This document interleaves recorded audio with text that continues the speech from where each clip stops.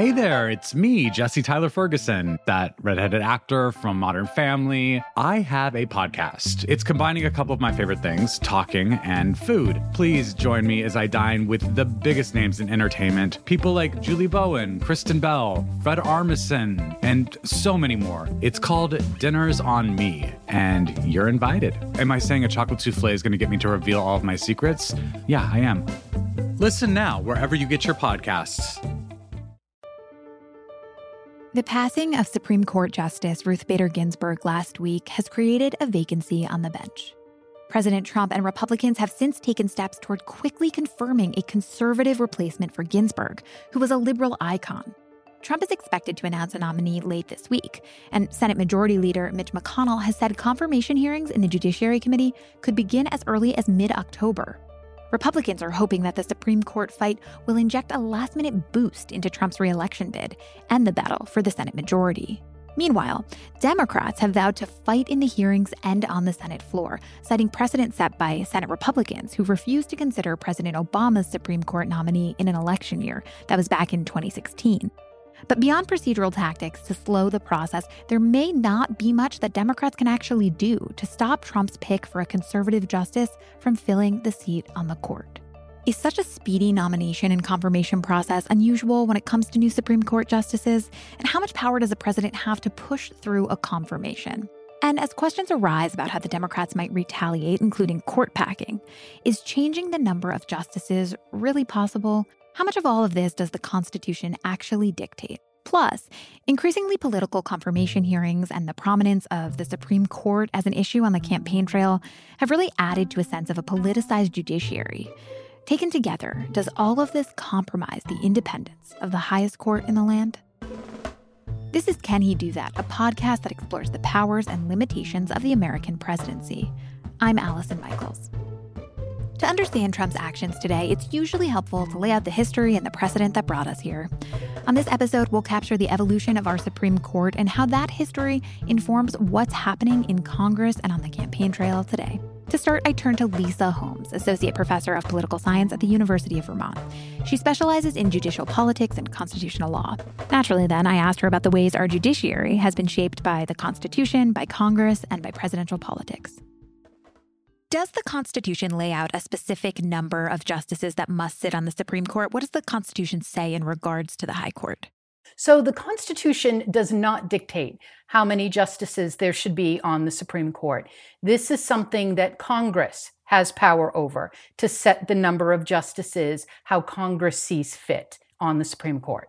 And what about the political independence of the court? Does the Constitution lay out a court that's entirely independent from politics? What was the initial vision for this branch? That's a really good question. I think underlying an awful lot of what is in Article 3 in the Constitution is this idea that the judiciary should be independent. And that comes in the form of things like the lifetime tenure provision that they get to serve during good behavior. And another mechanism in the Constitution that protects independence is that judicial salaries can be raised, but a judge's salary cannot be reduced by Congress, for example. So underpinning all of that is this idea of judicial independence.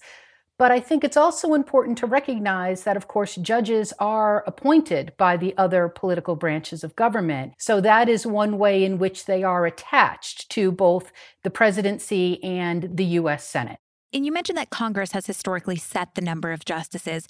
What was the initial number of justices that Congress set? Where did we start with this? So where this started at the beginning of the founding of the judiciary of the Supreme Court was that Congress set this number at 6, that there was 1 Chief Justice and 5 Associate Justices. That was back in 1789 when the judiciary was first established. But how did the number of justices change over the following 100 years or so? Earlier in our history, Congress was quite willing to alter the number of justices on the Supreme Court. At one point, it went up to as high as 10, but it has been set at 9 justices since 1869. And there were really 2 reasons why the number of justices on the Supreme Court changed earlier in our history. One was as the nation expanded westward and new judicial circuits were created, to cover those new states as well. Early on, the number of justices on the Supreme Court was was also thought that it was appropriate to increase that number to match the number of circuits we had. But I think more interestingly, the second reason why that number varied earlier in our history was because Congress demonstrated a willingness to use that power for political ends. So during the first handful of decades of our existence as a country, when Congress altered the number of justices on the Supreme Court, they always did so with at least some eye towards politics at the time, adding seats when they wanted to and reducing the number of seats when Congress wanted to. So why did that change then after 1869? Why did Congress move away from appointing more judges for political gain? There are, I think, a lot of reasons for this, including the fact that just even some of our political leaders started to recognize that this is maybe not an appropriate way to interact with what is supposed to be a co-equal branch of government. Before he was president, for example, Woodrow Wilson, who was a political scientist, wrote at one point that this is a practice that we should not engage in anymore, the practice of altering the number of seats on the Supreme Court for political gain, because while that might be allowed in the Constitution, and it is allowed in the Constitution, Woodrow Wilson argued that it violated the spirit of the Constitution. That just, as the judiciary and its legitimacy became more entrenched in our society and in our political sphere, it became less tolerable to manipulate the Supreme Court in that way. But that doesn't mean that some people haven't tried since 1869 to change the size of the court, most notably Franklin Roosevelt in 1937. Can you explain what FDR tried to do in regards to the size of the Supreme Court? Right. And that is the best example, since this solidification of the Supreme Court being at 9 justices, that FDR's situation is the most apparent effort to try to change that in subsequent years. So what his frustration was with the Supreme Court was the Supreme Court's handling of key provisions in his New Deal plan.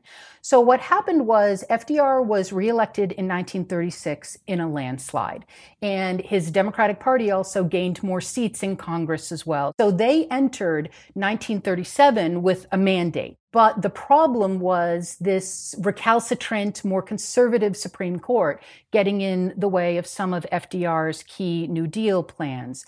So very soon after his reelection in February of 1937, FDR proposed his plan to potentially alter the number of justices on the Supreme Court. How he pitched this in one of his fireside chats was to say that the Supreme Court needed some newer, younger blood and people on the court who were more in tune with the political and economic crisis of the time. So what he proposed was to add a new seat onto the Supreme Court for every sitting justice of the time who was at least 70 years of age. There were 6 justices on the Supreme Court at the time of that age. So long story short, what FDR was proposing was to increase the number of justices from 9 all the way to 15.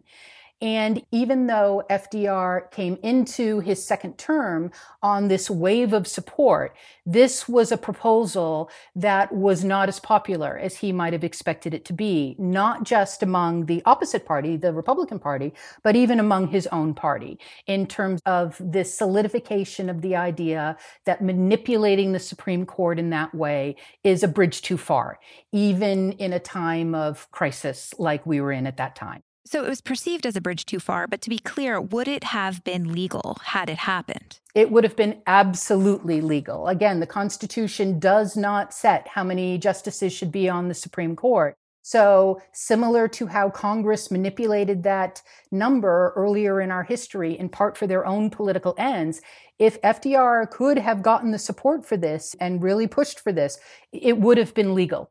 You've touched on this, but what really prevents Congress from doing this, from taking this on now or in recent history? There are 2 things that prevents Congress from doing this. One is their own sense of institutional propriety and their own self-restraint. But the other thing is really we the people, that we the people respect the Supreme Court and think of the Supreme Court as being a legitimate branch of government. And the lesson coming out of FDR's unsuccessful effort to change the number of justices on the Supreme Court was the conventional wisdom that the American public doesn't have much stomach for this, is not going to stand for such overt manipulation of another branch of government like that. Or at least that was the school of thought coming out of FDR's unsuccessful plan to change the number of justices on the Supreme Court at that time. I'm sort of surprised to hear that it seems like Americans at one point were tolerant of this kind of move and had grown less tolerant over time. Does the court's independence or perceived independence, has it evolved along with that? Have we seen America's faith in the court as an independent body evolve over time? Absolutely. It's actually, I think, one of the more significant developments in American legal history is the increasing legitimacy with which the American people hold the judiciary as a whole and the Supreme Court in particular. I think one thing that's very important to understand about the judicial branch, including the Supreme Court, is that they have virtually no formal power. Hamilton even said so in Federalist 78. The judiciary does not have the purse or the sword, does not have the major formal powers that the other branches of government have. All they have, Hamilton said, are their decisions, and they don't even have their own ability to enforce their decisions. So they're dependent on the fact that the public supports them and sees them as legitimate. And that's the hook here, that as time has gone on, the Supreme Court has developed this very strong, what we call in the political science literature, reservoir of goodwill among the American people. And that goes a good way in constraining the other branches of government and preventing them from manipulating the judiciary, especially the Supreme Court, in such blatant ways. The way that I tend to put it when I teach this material to students is that we all listen to the judiciary because we choose to listen to the judiciary. They can't make us listen to them. And so if we start thinking of the judicial branch as a bunch of partisan hacks, no different than perhaps any other branch of government, why would we be so interested in listening to them anymore? And that also dovetails to the relevant concern about our faith in the rule of law and the decisions that the judiciary hands down. So within the political science field, there is great concern that comes along with what could happen if the court's legitimacy starts being undermined in a substantial way. One piece of the court process that's become quite political is the confirmation hearing process for new justices. How has the confirmation process evolved over the past 20 years or so? Well, the confirmation process for judges in general and Supreme Court justices in particular has just become more contentious as our two political parties have become more polarized. So appointments to the Supreme Court, I think, are increasingly viewed as very high stakes events where each side, the Democrats and the Republican, kind of retreat to their own camps. So we see confirmation events that are more controversial, that are more divisive, that tend to be concluded through party line votes, for example, or pretty close to party line votes more frequently than we used to. Ruth Bader Ginsburg, for example, when she was confirmed quickly and in a very one-sided vote.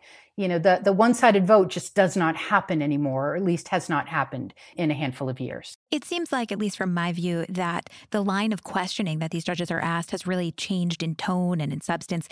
It's become more about ideology than a person's ability to sort of make a fair legal judgment. Have you seen that trend? I have seen that as well, and not just in the confirmation hearings, but just in general, how our political leaders talk about judges.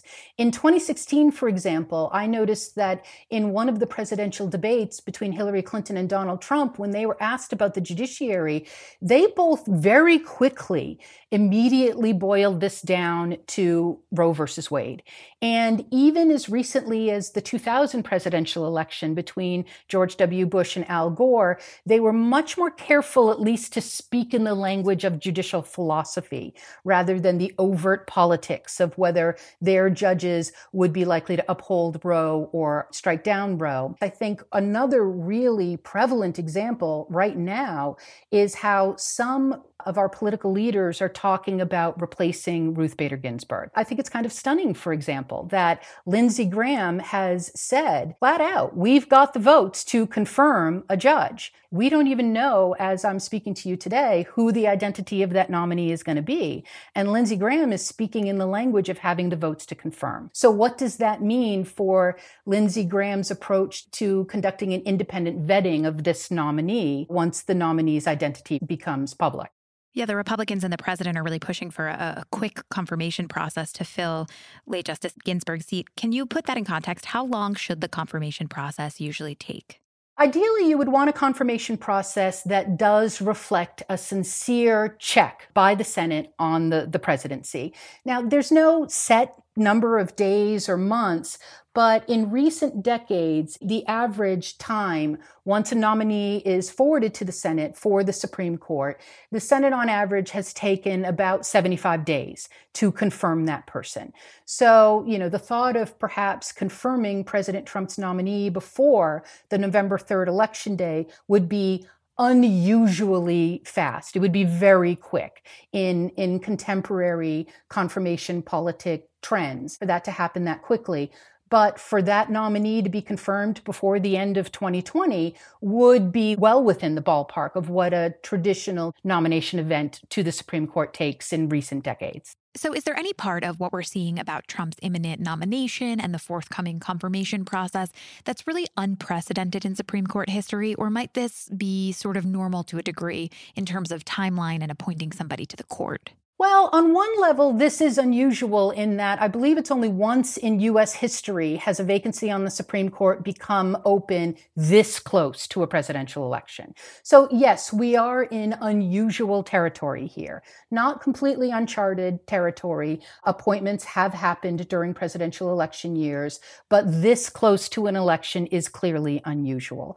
But I think in terms of the late Justice Ginsburg's vacancy, the thought of President Trump filling that during the election year, especially given a Republican-controlled Senate, is not out of the realm of historical normalcy. But I think when you connect it to what happened in 2016, of course, is when this all takes a turn. And you can understand, I think, much more fully why this is so controversial and problematic.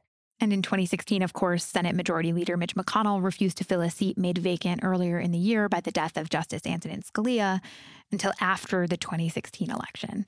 But to return to the point of sort of what is or isn't unusual in this moment, President Trump will likely appoint 3 Supreme Court justices in his first term. Is that unusually high? Historically, not necessarily, but in recent decades, it is, right? Because he hasn't even finished his 4th year in office yet, and he's already gotten 3 appointees to the Supreme Court, presuming this third one goes through, and I suspect that it will. When you compare that, President Obama across 8 years only had 2 appointees to the Supreme Court. George W. Bush, same thing, across 8 years only had 2 appointees to the Supreme Court. If you compare Donald Trump to Jimmy Carter, for example, Jimmy Carter was a one-term president, only in office for 4 years, and he had no opportunity to appoint anybody to the Supreme Court. So I think for a president in a single term, we don't know, of course, yet whether President Trump is going to be a one-term president or a 2-term president. But for where we stand right now, this is unusual for recent decades. So then what are the potential implications of that, of President Trump appointing 3 justices in such a short time? Well, there are lots of implications. The biggest implication, of course, is the opportunity to replace a committed member of the liberal bloc of the Supreme Court with a conservative is going to change the composition of the Supreme Court really for the foreseeable future. And the names that are floating around as the likely people that President Trump is considering to nominate for this seat are younger and could conceivably be on the Supreme Court for many, many decades. Another potential change that this could lead to is a change in John Roberts' role on the Supreme Court. Now, what's been happening in recent decades is that by and large, the Supreme Court's become more conservative. So we always like to think of who is the median justice, the one who, in the closely decided cases, is the one that swings the decision one way or another. And for many years, that was Sandra Day O'Connor. And then after she left the court, that role was filled by Anthony Kennedy. And after he left a little earlier in the Trump administration, the justice that we generally think of as being the one who is most likely to be the deciding vote in closely divided 5-4 decisions is the Chief Justice. Well, if you add another very conservative justice in place of a very liberal justice, Roberts' ability to kind of dictate where the court goes would seemingly be mitigated to a good extent. One thing that President Trump has repeated is that we need 9 justices by Election Day to deal with any voting issues that should rise to the court. Is that true? Do we need that number? And if there are only 8 justices on the court and voting issues related to who wins the election do in fact rise to the court, what happens then if we only have 8 justices? We don't technically need 9 justices. Keep in mind, let's remember what happened in 2016. The Republican-controlled Senate saw to it that the Supreme Court stayed at 8 justices from the day of Scalia's death in February of 2016 until, I believe it was not until April of 2017 that Neil Gorsuch was actually confirmed. So we went through an election cycle with only 8 justices in 2016. And I don't recall hearing a whole lot of concern at that time about what if there's a contested election. So we don't need to have 9 justices on the Supreme Court on Election Day. There's nothing that dictates that we have to have that. In terms of the question of what happens when the court ties in a decision, the protocol is that the lower court ruling stands. So one high-profile example of this is actually not in so much in the election law area. It's in the fact that the Supreme Court is scheduled to hear oral arguments in the latest challenge to the Affordable Care Act, Obamacare, something like a week after Election Day, very soon after Election Day.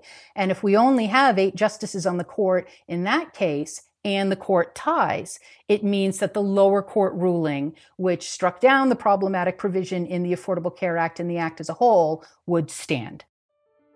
Hi, everyone. I'm investigative journalist Kylie Lowe, and I'm here to tell you about my weekly podcast, Dark Down East. Each episode, I take you to my home in New England, where we truly get to know the people at the center of the cases we dive into. Join me and dig into some cases you won't hear about anywhere else. Listen to new episodes of Dark Down East every Thursday, or check out the extensive catalog of existing episodes now, wherever you listen to podcasts. We learned earlier this week that Mitch McConnell does have enough Republican senators on board to push ahead with the confirmation process. Democrats have vowed to fight this, but is there anything they can really do? It turns out my colleague Martine Powers had the same question. Martine talked to senior congressional correspondent Paul Kane for our Post Reports podcast. You know, the reality is in the Senate right now, it takes just a simple majority to advance any presidential nominee, whether it is to some random commission overseeing the Great Lakes or the Supreme Court of the United States of America. And that has left the minority party with very few options. The reality is that there's not a whole lot they can do. And what are some of these theories that we have heard of that Democrats could do or that people think that Democrats could do right now? Oh, there's this thought of if you impeached someone, anyone, Bill Barr, or impeached Trump again and sent that resolution across the Capitol, that it would instantly stop all other action and force them to hold an impeachment trial. You know, I got an email from a reader asking about they could just deny unanimous consent. Blocking unanimous consent is something that blocks the action from taking place. And basically would make the voting process go much more slowly. Yeah, but there are provisions already in line for how to deal with those things. You file something called a cloture motion. That's the way you block a filibuster, defeat a filibuster. And yes, it'll take 3 days to overcome that process. But think of it this way. If there really were a way for this minority party to block this Supreme Court nominee, then Mitch McConnell would have thought of it in the 8 years that he served as minority leader and was considered the obstructionist in chief. He was he was considered the greatest obstructor in the history of the Senate, blocking Barack Obama at every possible way. If there were ways to block the Supreme Court nominations of Sonia Sotomayor and Elena Kagan from the minority position, McConnell would have done it, but he couldn't do it. And then I've heard these ideas that potentially if Democrats were to win control of the Senate in November, and if there were to be a Democratic president, that there's this idea you could pack the court afterward. You could just change the number of justices that there are on the Supreme Court and increase them so you could have 2 more Democrat-appointed justices, or you could have 4 more. Well, that is something that can legitimately be done in the legislative process. There was no foundation in the Constitution that set the number of Supreme Court justices at 9.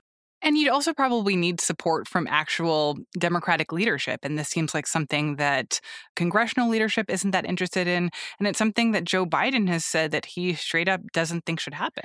Yeah, Biden had got a little bit cagey the other night when he was asked about it in a local interview. I think it was in Wisconsin. And he basically said that he didn't want to answer the question because if he answers the question, then that's going to change the discussion. And what Democrats are trying to do right now is to avoid these are process fights, and they really want to try and focus this fight politically on what the impact of trading in Ruth Bader Ginsburg, the most iconic liberal justice of the last 25 years, for a very staunch conservative jurist like Amy Coney Barrett. Like, that is the biggest ideological jump that the court would have seen since Thurgood Marshall was replaced by Clarence Thomas. They want to make this fight politically not about these seemingly random efforts to put more justices on the Supreme Court, and they want this fight to be about the impact on the Affordable Care Act, on voting rights, on clean air, clean water. But then with all that in mind, like, what is the actual plan? Are they just basically giving up and saying, look, this is the reality that there will be a justice appointed by President Trump who will be extremely conservative? Or do they have a plan for how to come out of this? It's kind of depressing among Senate Democratic ranks. You know, when you talk to them, I spoke to Senator Michael Bennet Monday night. Are you worried about not being able to do anything from inside this building in terms of blocking the nomination? Well, I think we're in a situation where Mitch McConnell is the only person in this building that can decide when and whether and how to move the nomination forward. You know, my hope is that there'll be enough Republicans to stop it, but I don't think the likelihood of that is very high. And he basically was pretty downbeat. He wants this to be a big fight, and they're going to try and defeat this nominee. But to do so, it's going to take something really unusual. They're going to have to find something about the nominee's background that was previously unknown. It's very unlikely that they'll be able to find something new. But I do wonder if this is somewhat of a turning point in terms of the future of this body and this idea that there could ever be any form of compromise between Democrats and Republicans ever again. Yeah, certainly on the Supreme Court and judicial nominations, it has become this important of a clash because Congress itself has failed as an institution on so many issues. From Mitch McConnell to Elizabeth Warren, you see in a Senate today people who no longer believe that legislation is really even possible out of the Senate, and that the executive branch, through rulemaking, regulation, and such, is where all the real power lies. And it then means that gets litigated because the losing side, when Obama was the one who famously said, I have a phone and a pen, and basically he started using his pen in his second term for executive actions, and which led to Republicans filing lawsuits that went to the federal courts. Now you have Democrats and Democratic state attorney generals filing lawsuits going to the federal courts, that it all turns into a game of who can control the federal courts so that your side can win on the executive actions taken by whoever is president. Totally. And it's all part of this failure of Congress to do anything. Even before Ruth Ginsburg passed away on Friday night, Mitch McConnell was using this month to do nothing but confirm federal judges. That's how much he views the importance of this issue. Well, it seems like what McConnell is doing now in prioritizing trying to get a potential new justice confirmed to the exclusion of other things that he arguably should be paying attention to. I think specifically thinking about coronavirus aid. So what is this confirmation process going to do to the other things that could have potentially been hashed out in the Senate in this last month before the election? Yeah, a lot of people going back to, say, May and June assumed that there would be so much political pressure to keep the federal rescue relief spigots flowing with money to help with both the economic and health crises caused by the pandemic. And instead, there was some conservative uprising in McConnell's GOP Senate caucus, people who just didn't want to spend more money. And if there's a split in his caucus, McConnell's posture is simply to just not bring something up. That meant that just this whole idea of a relief package got thrown on the back burner. There's got to be some bill that is been proposed by one of his endangered incumbents, whether it's Thom Tillis or Susan Collins or whoever, that would, even if it doesn't have a chance of getting in law, they could put it on the Senate floor and do something that might help his endangered incumbents, give them a couple days of chance to go home and say, look, we're debating my bill. Nah, he didn't bother. He's not doing that. He does not care. He cares about appointing federal judges. These were district court judges that were getting confirmed this month. They're not even that powerful. But McConnell doesn't care. He sees the courts as the final arbiter, the real arbiter of legislation and executive actions. So that's all he really cares about. And it's to the detriment of his own incumbents who are facing tough reelect. That they will have to pay for the fact that this is the priority rather than helping Americans through COVID. Yeah. And they're in Cory Gardner in Colorado, Susan Collins in Maine are in states where Donald Trump is just not going to win and he's going to lose by a decent margin. And this only further polarizes that electorate and it makes their races that much harder to win.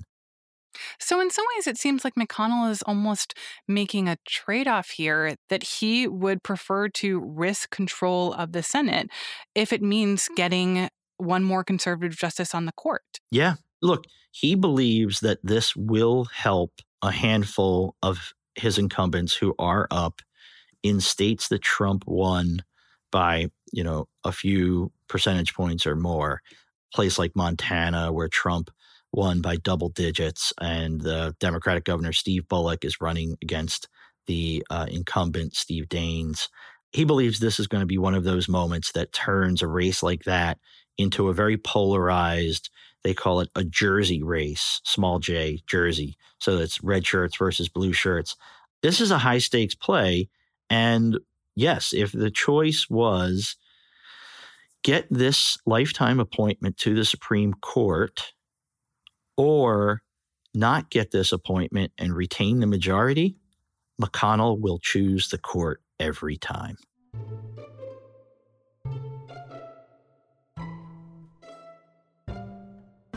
To listen to full episodes of Post Reports, find it wherever you get your podcasts. This has been another episode of Can He Do That? I'm Allison Michaels.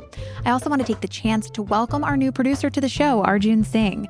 A big welcome to him as he joins our Can He Do That family and helps us bring you this show every week.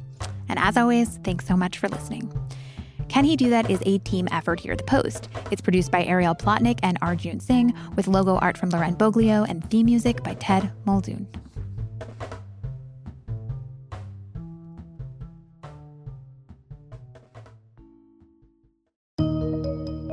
There's always more to the story. I'm Leanne Caldwell, anchor of Washington Post Live. Each week, we bring you inside conversations between the newsroom and the people we cover. From global leaders enacting change to cutting-edge artists redefining our culture. And we make you and your questions part of every conversation. Listen to Washington Post Live wherever you get your podcasts and watch on demand at WashingtonPostLive.com.